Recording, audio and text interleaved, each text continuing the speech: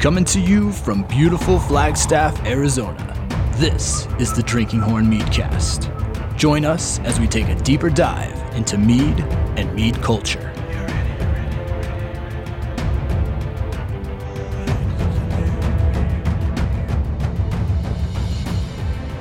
What's up, everybody? Thanks for joining us on yet another episode of the Drinking Horn Meadcast. Meadcast. There we go. Oh, you guys just heard a little voice there. Actually, not a little voice. Pretty big, deep sounding voice. We've got a guest once again. He's been with us before, actually in an episode, just the last episode 5, but this is episode 6, and we are going to be talking with our resident Viking, Halbjorn, about something kind of interesting, some topic that you might not think of, but if you saw the title, then you know what you're in for. We're in for some Viking hygiene talk, and so I'm actually really interested to know about this. I know nothing about Viking hygiene, and so Halbjorn, welcome once again to the Meadcast. Oh, definitely. It's always a pleasure to be on here. Sweet. Well, that's good to hear. Not sure all guests are going to agree with that, but glad you feel that way. Yeah, we'll see. Yeah. So the topic of Viking hygiene. Well, what better thing to bring up during this the COVID-19 crisis is, maybe we can learn a thing or two or unlearn a thing or two from the Vikings, because despite the media and a lot of people talking about them being just very dirty barbarians, they're actually quite clean. Yeah, perfectly answered. You jumped in there before I even asked the question. I was going to ask where that idea came from, but yeah, this COVID-19 coronavirus pandemic is something where we are probably, at least most of us, are the cleanest we've ever been out. Although I don't know, some people in quarantine probably aren't taking as many showers as they used to. Sure. But when I think Vikings, and I kind of wrote this down a little bit, but I think about when I think about a picture of a Viking, I do think of usually like dirt on their face and like mangled and like big gruffy, so therefore probably sweaty for some reason. Yeah, you think about these big kind of physical presence warrior types, and you don't think of their cleanliness, but you're here to tell us something a little different. Yeah, well, so definitely there's a couple reasons why they are depicted as very, barbaric and very pelt-wearing and grubby. The main reason is because, well, the Vikings have always been, demonized more or less by the monks who had a much more efficient writing system. So they were the ones writing the history. So of course, sometimes they come out as just as barbaric as possible.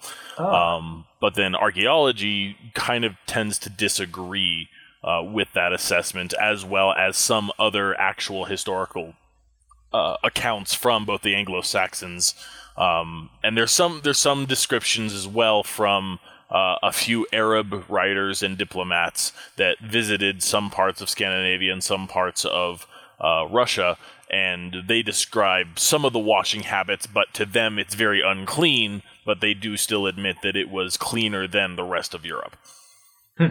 Well, that's interesting, talking about the ability of the more efficient and maybe knowledgeable people being able to write and dictate. If you don't like someone and you can, express it better than they can, then that's what's going to be passed on. Right. Oftentimes history is written by the victors, but when it's written by the victims, you can be damn sure that the victors are going to be demonized. Yeah, absolutely. That's wow, that's an interesting point. And so, what are kind of some of the biggest demonizing things as far as, and we can stick to kind of hygiene, but we can also talk a little bit more about it. But what are some of the more demonizing things that were said about the Vikings? Sure. Well, we can go through also just, that they were all Vikings. Even the term Viking is more of a profession than an actual, culture. Some people will argue that it was kind of very similar to pirates in, 18th century Caribbean and such, where they technically weren't a nation, but they kind of had this different rule and such. But Vikings as a whole were not necessarily a culture; they were just an occupation. It would be very much like, I guess here in Arizona, one of the most common jobs is a contractor. That would be like if 1,000 years from now, all Arizonans in this area were known as the contractors. Okay, so there's a lot more to kind of dig into. Right.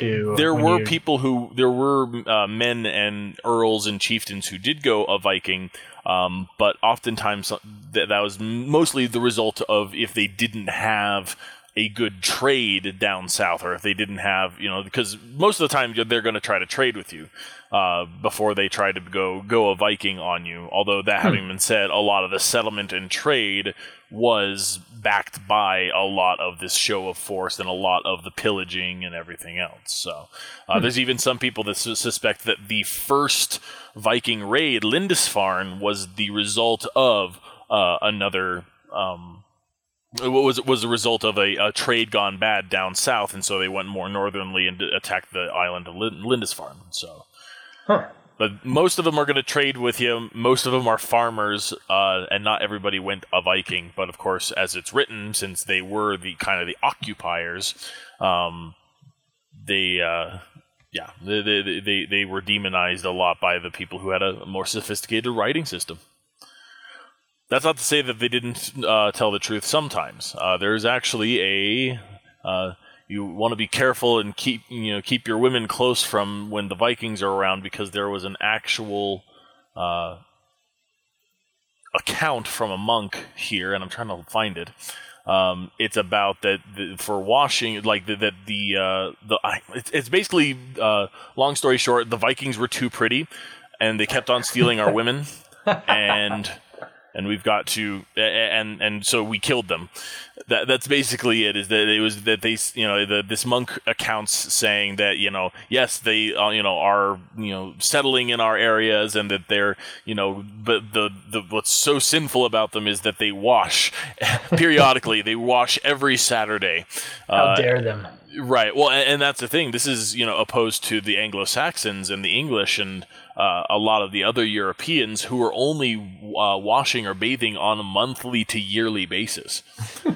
There's even some belief within the Christian world that, washing yourself invites bad spirits. Really? Yep. There's some they say that that you have some washing that you could do. Like, of course, you get there used to be a Viking joke where you only get washed at baptism, but it was but yeah, no, they just, for some weird reason, there was either the superstition or they just didn't have the same sort of kind of resources or knowledge as the Vikings did. But the Vikings bathed every single week, once a week on Saturday, and actually even to this day, in Norwegian, in all the Scandinavian languages, Saturday is called Lorstag, which is a borrowing from Lagerdager, which means wash day, and that actually is in the language that is actually in the culture of the Scandinavians, and especially the medieval Scandinavians, the Vikings. That it was, once a week, it was Lorstag, it was the wash day. But they would also, it was accounted by Ibn Fadlan, one of those Arab diplomats I told you about, with the Kievan Rus, who are kind of a sect of Swedish Vikings who made it into Russia and basically started the nation of Russia as we know it. But he went up there as a diplomat when they were still doing the old gods and the washing and such, and he did describe them all using the same bowl to wash their faces every single day, and that was the only thing that was very unhygienic, obviously, to somebody from the Islamic world during that time, where they had to have running water poured on them, not only just for cleanliness reasons, but also for religious reasons as well. And so, of course, they're depicted as filthy by him, even though they are by a lot of standards less filthy and more clean than the rest of their Germanic and European cousins. Man, wow! Who'd have thought that there's so much that goes into the washing and the culture? We definitely don't think about that these days. We just we're so, well, at least in say our country and most of the world, we can keep ourselves clean, and we think of it as other ways. Although I'm kind of thinking of the term cleanliness is godliness, or cleanliness is close to godliness, or there's some kind of saying like that where maybe they started adapting that after they found out that cleanliness is a good thing. Right, very, very possibly that it could have been one of the first PSAs about washing your hands. It definitely could have been, especially since you have this little thing called the Black Plague that happened, a couple centuries after the Viking Age. So you had and that was even with the precursor to the Crusades and all these people traveling across what they thought was the globe at the time, and you had this pandemic that just kind of spread out. Even back then, but the Vikings kept washing themselves, so they didn't get hit too hard. Oh, okay. But by that point, the Viking Age had probably ended. So nothing like a Black Plague to cause you to start being a little cleaner. Yeah, and even despite the fact that they would all use the same bowl and they would not necessarily have the cleanest water necessarily that they're washing themselves with, they still would do things like comb their hair, and that's actually one of the most common things that you see in a lot of Viking burials and in a lot of Viking settlements are combs and toothpicks and ear spoons. Ear spoons. They actually, so they didn't have Q-tips or anything like Q-tips for cleaning your ears, even though technically you're not supposed to clean your ears with them anyway. Apparently, I have, but they had ear spoons, which were just literally little tiny spoons that were small enough to just go into your ear and scoop out the wax. They were very meticulous in their cleaning, and they would comb their beard and their hair and make sure that there were just no knots at all. They were very, very meticulous. It even got to the point where they were they would even bleach their hair as well. To get that blonde, look. Obviously a lot of them were already naturally blonde, but then some people took it a step further because, one, it keeps the lice out of it. Because it's like lye and these kind of chemicals and stuff like that to bleach. I think that maybe there's some origins or some people who say that they might have used urine as a bleach. We don't know necessarily as much about that. We know that the English used urine as a bleach for washing their clothes, but not so much for personal hygiene. Wow. So that's so much. I just want to kind of back up a little bit. You talked about the combs, and I did come across that they were found a lot. They were found in the graves, I think, in almost every Viking grave. So is that something they would put items that were important to them? Because I know the Egyptians did that a lot. So this was also something in the Viking or the Norse culture?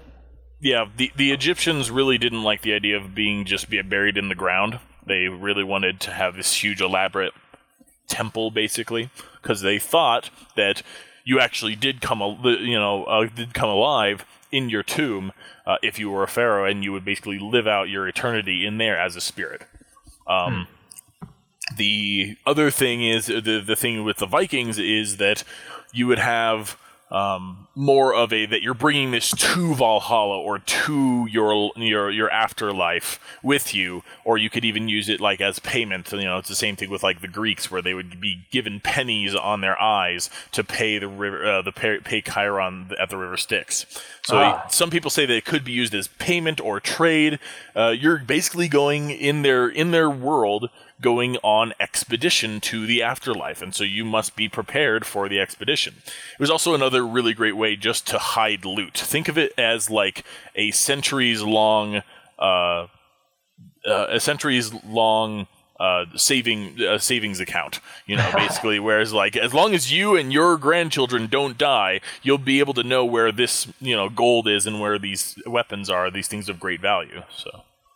So exhuming a relative, a loved one back in the day could be kind of like going to the bank. I mean, that sounds terrible to put it that way, but yeah, somewhat. And it really depended too. Is that there were some that they really did believe that you were taking these things or the apparitions of these things with you to the grave. So most of the people being dug up, or most of the burial mounds being dug up, have been more that they were left alone than that they were sacred. that's not to say that nearby and also in the same marshes that you would find burial grounds, you also find just treasure mounds that they just put treasure in there, and then they either got killed or they forgot where it was, or they, and it just, left in the bog. And there's, they're still finding some of these treasure troves, today, even though they're getting smaller and smaller, obviously. But we've got a lot of large ones in England as well as in Scandinavia. Wow. Yeah. And would they? So you're saying they would make these kind of quote unquote treasure mounds? Were they made to look like graves so people wouldn't dig them up? No, not so much. Treasure mounds, they sink into the bog and they kind of have a mound shape and such, but they would want to make it as inconspicuous as possible. Okay. Whereas with burial mounds, they have had like the large stones in the shape of a ship, or they would even just bury a whole ship as well. And then in the later periods, they started doing the cremation of somebody on the ship on the water, and they would just sink in that water that later then would become a marsh. Yeah. So nice. And not to get too far off topic, but we're just talking about the hygiene of the Vikings and how they kind of went through their processes. They thought that that they would need those combs in the afterlife because its cleanliness is just as godliness, I guess, to them, even if you're already dead.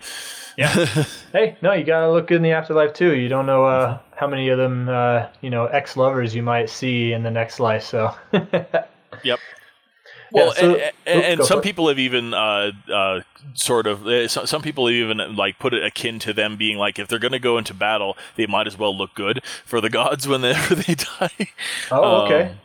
But it's just that they had different hygiene standards to the rest of Europe. They were very meticulous. They bathed way more often than their European counterparts and mainland counterparts and English counterparts.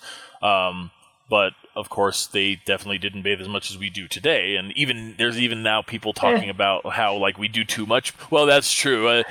During this quarantine, I've kind of been like, I'm not going to see anybody today. Yeah. Why should I shower?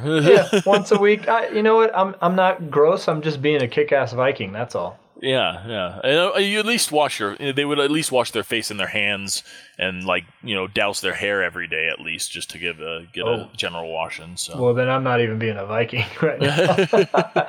But you were about to say, and I agree with this. I think this is what you were about to say, is that some people believe that, we even wash too much now and, it's in detriment to sometimes our overall health. Sure, yeah. So.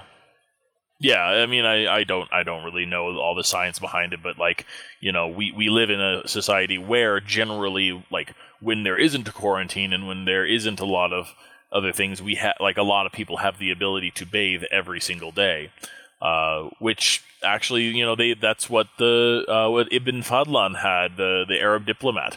That he came up and he came from somewhere in the Islamic world where people had more access to aqueducts and water and bathing, and it was more a part of their rituals as well and such. So yeah, isn't that could probably be transferred over to a lot of different things where your ideals and your culture and what you think is right might just be because of a resource access kind of thing. Exactly. We have so much water. Of course, we're going to bathe every day. Why wouldn't everyone else? But you might be in an area where you don't have access to the clean water all the time. So, it's kind of an interesting thing to think that geography plays a lot in belief systems.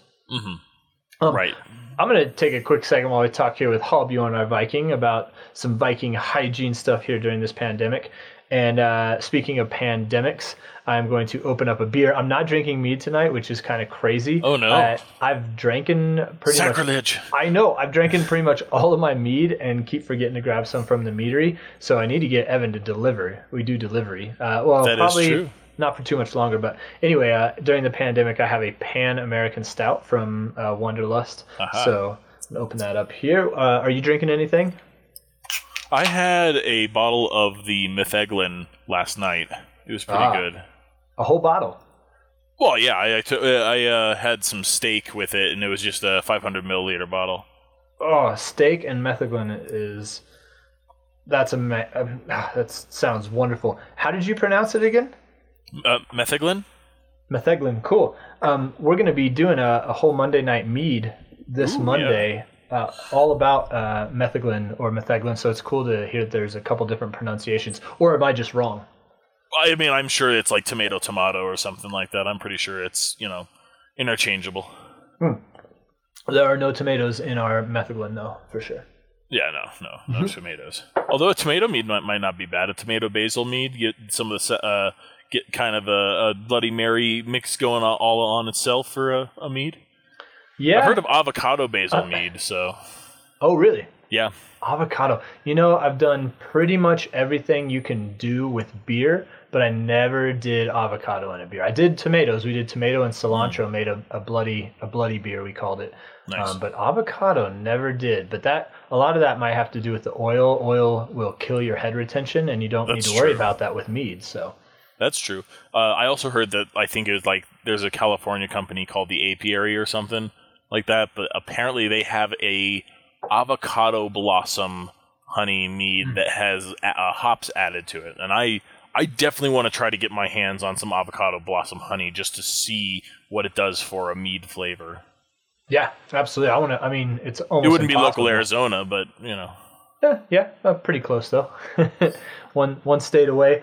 And then so many different honeys out there. I think it'd be impossible in a lifetime to really try all the different honey varieties in a mead. But that's something I think once I start kind of homebrewing again, doing some home mead making, is to try out a bunch of different ones. So avocado blossom, buckwheat, I've heard is real interesting, and mesquite.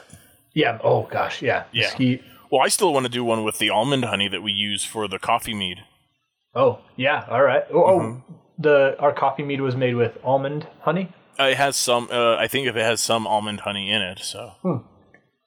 Yeah. All right. Well, I don't want to stray too far again, but we are talking about honey and mead, and so it is really interesting. We'll save that for another episode. I wanted to kind of maybe see if there's anything to expound upon the bleaching. You said they bleach their hair, and then you got my interest when you said that it could be used not just for looks.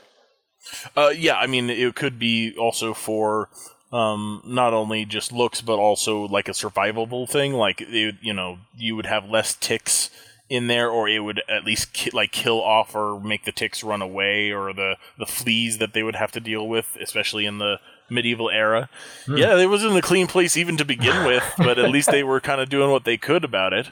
And if I remember my history right, fleas were actually the ones that were carrying the plague. It wasn't the cats, correct? The rats, it was kind of the fleas on the rats, that was carrying it. And they thought it was the cats, and they got rid of the cats, but that was stupid because all of a sudden you have a rat explosion. Yeah. Again, a little off topic, but yeah, so the bleaching was part of the hygiene as well. And the hygiene and the looks, and it also is sort of like, the sort of a little bit the reason why polar bears are able to keep so warm because of their color. It sort of is like it kind of helps with refraction of light and keeping things warmer and insulated, and also camouflages you more, I guess, in the colder north to be blonder and paler white rather than just dark haired and such. So it could just be that they're trying to, they're dyeing their hair because it's a genetic trait that is, sought after when you're, in the cold north. Yeah, true.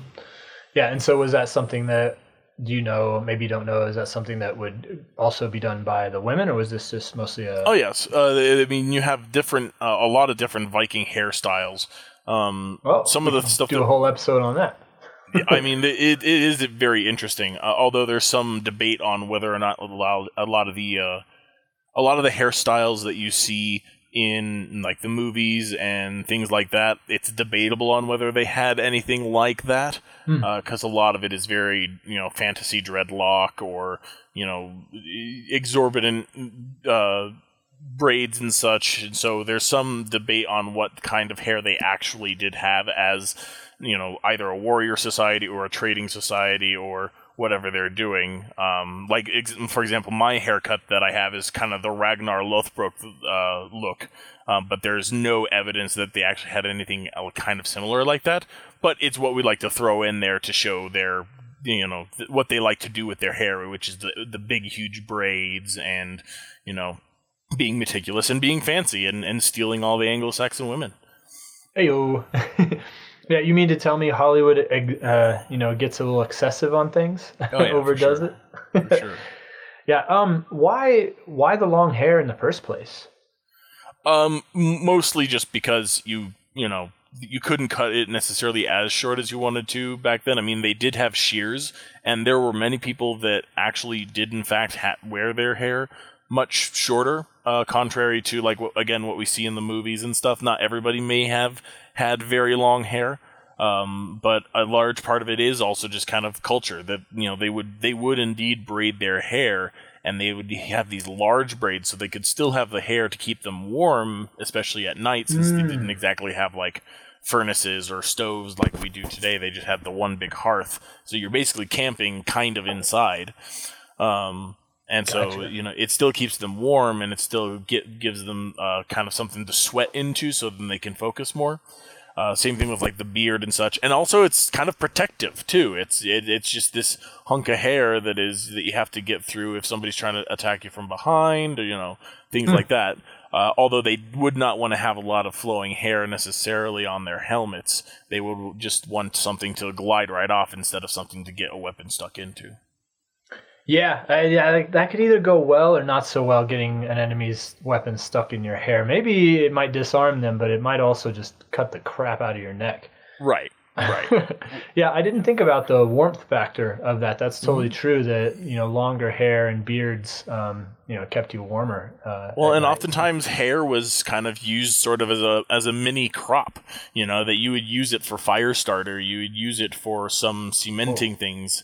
Especially when you had it was not only your hair that was going into making mortar and making, bricks and things like, or cement, I guess you could say, or like mud cement. But it was also that you could, shear a sheep and then combine that hair into there and, use it as something else. So like hygiene was trying to be as, utilitarian as possible. Especially in the early Proto-Germanic era, and then, of course, a lot of the hairstyles and other things sort of evolved into more cultural things rather than survivalist things. Yeah, you called it a little mini crop, and I was thinking about like the hair term, like a cropped hairdo, but you're actually talking about like a little like row of corn instead of corn or wheat. Right. It was like you're growing it so that you can use it for other things. That is awesome. That's hilarious. And that's so fires. I mean, you cut off a little bit of your beard and start a fire with it. I mean, that's pretty freaking genius. Well, maybe not your beard, but oh no, too oily or too. You wouldn't want to mess with that, right? No, you wouldn't want to mess with that. Oh, no, yeah, that's true. Because that does keep a lot of your warmth and its protection, basically, especially if they have it, like, braided. That's just another chunk of hair that if somebody tries to punch you, you can, you can kind of take a hit. And that's what beards kind of sort of evolved from. Take that. Yeah. Hair is saving me from getting knocked out. But to take a little bit trim off of the beard, it might not look good either. You might have a bald spot. Yeah, exactly. So, but of course, those survival. Right. Well, if it's for survival, but of course, as people evolved, especially throughout the Viking Age and the medieval era, they didn't really need to do that as much. But of course, the hairstyles just kind of stayed. Yeah, and you know what? Hey, use your enemy's beard and hair to start the fire. That's what I'm saying.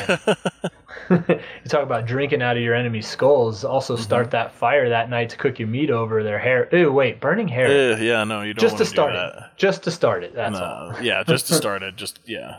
Oh, I just got like a whiff of like accidentally burning my arm hair. No. I've done that. Oh, yeah. I think we all have, probably. Yeah. So what else is in this pretty intriguing story of Viking hygiene? Do you have anything else for us? I mean, honestly, like the funniest thing that I've got a couple like shop places that they do reenactment of combs and things like that, but there's also Hurstwick that they talk about, like, the types of combs that they found. Some of them were whale tooth. They really like to comb. There's even like ancient bath pits that are in Iceland that they use the natural spring water in there. And there's just these holes, these pits that are in Iceland, and some of them are still open today and available for bathing. Yeah. Yep. But they would just soak in there and wash themselves every Saturday or every Lorstag and such. Lorstag, and that was what did that mean? Wash day. Wash day, Lorstag. Yep. Cool. And washing day. Whale tooth. Were there any other prevalent, or maybe not prevalent, but classy or high class kind of materials that they would find? I think they might have also found some that are bronze. Some that are bronze, some that might be steel. Most of them are more or less going to be whale tooth or just wooden combs. Wood, yeah. Yeah, just a nice fine wood. Now here's something I did learn when we have a beard oil and a beard balm that we sell, and looking into that, I found that our use of plastic combs is pretty terrible because the plastic can get little nicks in it, which can catch the hair as you're trying to, and damage the hair as you're trying to comb through. So those wooden combs are way better for your hair, or for your hair, your beard hair. I mean, I just use a thick. It's not real boar brush, but you could potentially make one with boar hair. Is just to get a brush. And that actually helps kind of form things a little bit better rather than like combs. Combs are really good for really de-knotting your beard, especially when you have a very long one and you're trying to keep it long. But it's the brush is really where it's less pull and more shaping. So, okay, so maybe you use the comb to kind of like as that initial kind of get all the tangles out, and then you use the brush for the forming. Yep. Cool. Actually, I would even use the beard oil that we make. I would use the beard oil, just smother it as much as I can, and like just wipe it into my face, and then I comb that out for all the knots and stuff. And then after that, I would use the brush just to form and shape it. And then maybe later on, if I wanted to keep the shape of my beard, I actually use the beard oil or the beard balm that we have, not the beard oil, but the beard balm that we have to shape it a little bit more. So nice. And I'll tell you what, we've got a couple of different kind of ingredients, if you will, or aromas, aromatics with these that you can get, and some of those smell absolutely great. I mean, I'm not saying I put it on purpose, when I know that I'm going over to my girlfriend's or something, but yeah, that might be a thing. I've got one that is called, let's see, I've got the vial right here. It's called the Sorcerer's Apprentice. Yep, exactly, that one. Yep, and I think that one is, it's juniper berries and tobacco? And Sorcerer's Magic, don't forget that. I guess so, yeah. There's also one called the Magician's Assistant. Or the Sorcerer's Apprentice and the Magician's Assistant. There's also the Fruit Loops one. Have you smelled the Fruit Loops one? I don't remember what it. I've smelled them all. I can tell you that, but I don't remember the Fruit Loops smell. Okay, well, there was one that definitely smells like Fruit Loops. Some people say Apple Jacks. Yeah, Apple Jacks and Fruit Loops probably pretty much smell the same, and I think there's also an apple for the balm. But you can look on our website if you want to check out a specific. It's made specifically for us by a company, and again, it's both the oil and the balm sold separately or as a package at drinkinghornmeadery.com. Not that it's an advertisement, but it's an advertisement. Well, and it's also just very similar stuff to what we're talking about. They would still put oils and things in their beard, and they would even have the beard jewelry and such to look really nice and such. So beard jewelry, mine, my beard, I cut it somewhat recently, and I don't think the beard jewelry would necessarily fit well in it. But that's a cool idea. Yeah, I mean, and again, they had beard jewelry. They had, they would still do oils and braids and things like that to keep them in, to keep them looking pretty and stealing Anglo-Saxon women. Yeah, I think that's kind of hilarious. I mean, in a certain kind of way, in a storytelling kind of way, that they were these big, rugged, warrior types, but they kind of combined it perfectly. They were rough and tough, but then they were also, schmancy enough to not necessarily have to force their hand of like, I don't even have to kill you to take your woman. She's coming over to me anyway. Yeah, exactly. But then that gets you killed as the Viking. So. Oh no. Well, yeah. That's Well, and then there's what they thought was very fancy schmancy, and was considered very stylish by a lot of the Vikings. Maybe not stylish; it's more of an intimidation thing for when they're warriors and when they're Vikings. But some of them would file their teeth. Really? Yep, file their teeth. Like sharpen them? Sharpen them into points to just look more to look scary than to actually use or anything like that. But yeah, some of them would sharpen them into points. Some of them would put grooves or colored grooves or painting or something like that on their teeth for, kind of an intimidation factor to their enemies. Whoa. Oh yeah. That'd be gnarly to see. I gotta look that up. Maybe I'll post that as one of the photos for this episode. To see pointed and like colored teeth. I'm imagining like this dark purple. And like, wow, that's so. I kind of feel like I think about that with, say, like, sorcery and magicianry, like that kind of a fantasy realm kind of thing. But the actual Norsemen would do that. And I'll tell you what, if you have sharp teeth, those could come really in handy in certain situations. Possibly. Just ask Evander Holyfield, right? Got his ear bit off by someone. So, so the oils. I kind of want to see if maybe you know a little bit more about this or not. But do you know what the oils were from back then? Was it a specific type of oil? I really don't know. And I think that oils were used more throughout the Mediterranean and the Middle East and. South Europe and such. But that, considering that the Vikings, again, not being just pelt-wearing barbarians, but actually being sophisticated merchants, traded with people from the Silk Road. Gotcha. Traded with the Arabs, and there's some. Artifacts that are from China that were found in Oslo, and like vice versa, that they were from Norway, and there were rune stones or something like that in China, like very small rune stones. But that's probably more likely that they were traded with the Arab trading posts, and then put over to the Chinese and over to the Norwegians, rather than having direct trade. There's not a lot of evidence of that. Yeah. And you talk about, you keep calling them a couple times now, pelt wearing, blah, blah, blah. Was if they were fancy in their hygiene and their beards, did that also spill over into their clothing and what they wore?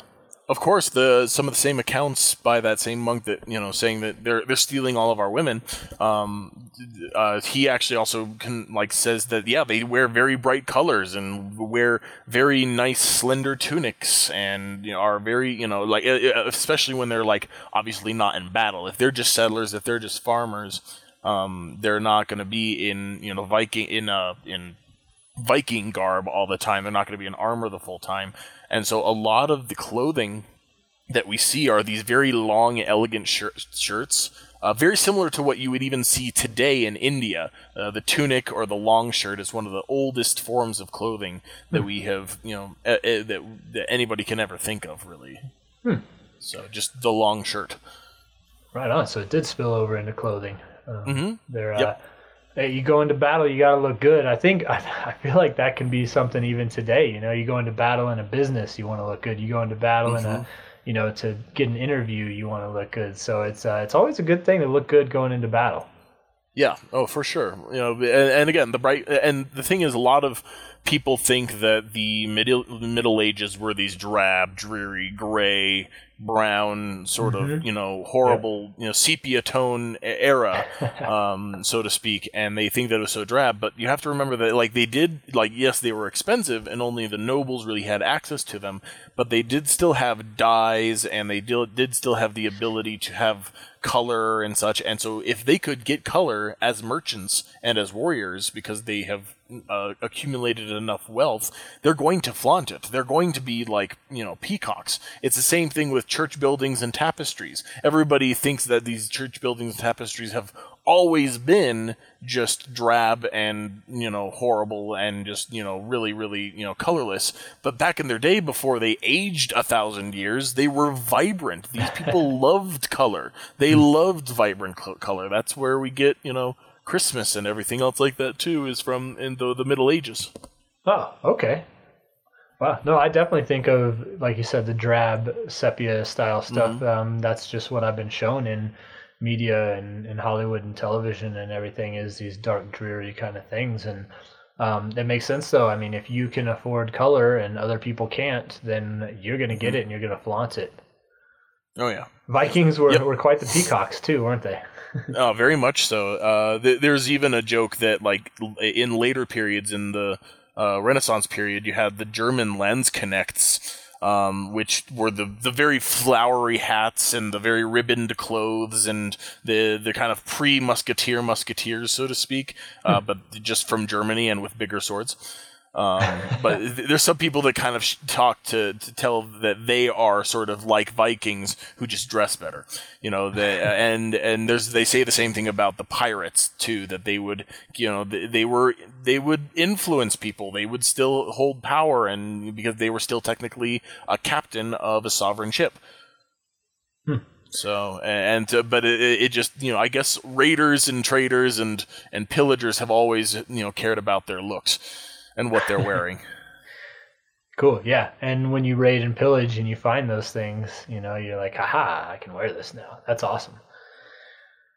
Raiders and... Wait, what did you say? Raiders, traders, and Raiders, pillagers. Traders, and Pillagers. I think that would be the name of an album pretty soon. Maybe. Raiders, Traders, and Pillagers. Cool. So, anything else you want to talk about these Vikings and their dashing good looks and good healthy hygiene? I think that pretty much covers most of it. We can learn from them and be as cleanly a people as we can. And since we live in the modern age, we know that, best way to flatten that curve and beat the pandemic is to just be cleanly. Wash your damn hands. Ladies and gentlemen, wash your damn hands. Be a Viking. Nice. Be clean. Yes, be clean, sir. That definitely is a great thing now to kind of think of. When I asked myself before this podcast to describe a Viking, I thought of dirty, muddy, grungy, smelly. Now when I think of Viking, I'm going to think clean, well-dressed, good hygiene, caring about those things. And that's pretty awesome to know that there's that out there, that there's still those stories that we need to learn about if we really want to understand this Norse culture that we, as mead lovers and mead makers and such, hold so dearly. Oh yeah, for sure. And if you want to kind of see a little bit of an example of Viking clothing, hopefully we'll be having the Mead Hall available for curbside pickup here in the next couple weeks, I guess, or something like that. And then we can, you can come by and see the tunics that I wear. Some of them are really nice. Some of them are very much more like the peasant tunic. So hopefully you catch Hallbjorn in his non-peasant day, but right in my very elegant long shirt. Yeah, the Mead Hall coming to downtown Flagstaff very soon. In fact, most people who are going to listen to this, it will already be open and ready to go, and it is going to be quite the experience, including some very clean, very well-dressed Vikings slinging the mead to them. All right. Cool. Well, thank you so much, Hallbjorn, for jumping back on. You've taught us about some of the mythology in the previous episode about Otteror, and now you've told us about Viking cleanliness in the times of a pandemic. I'm excited about future episodes. You can just learn us up real good about all this kick-ass Viking shit that we're going to continue to talk about. So thanks again for coming on. Really enjoyed this one. Yeah, definitely, of course. Thank you for having me.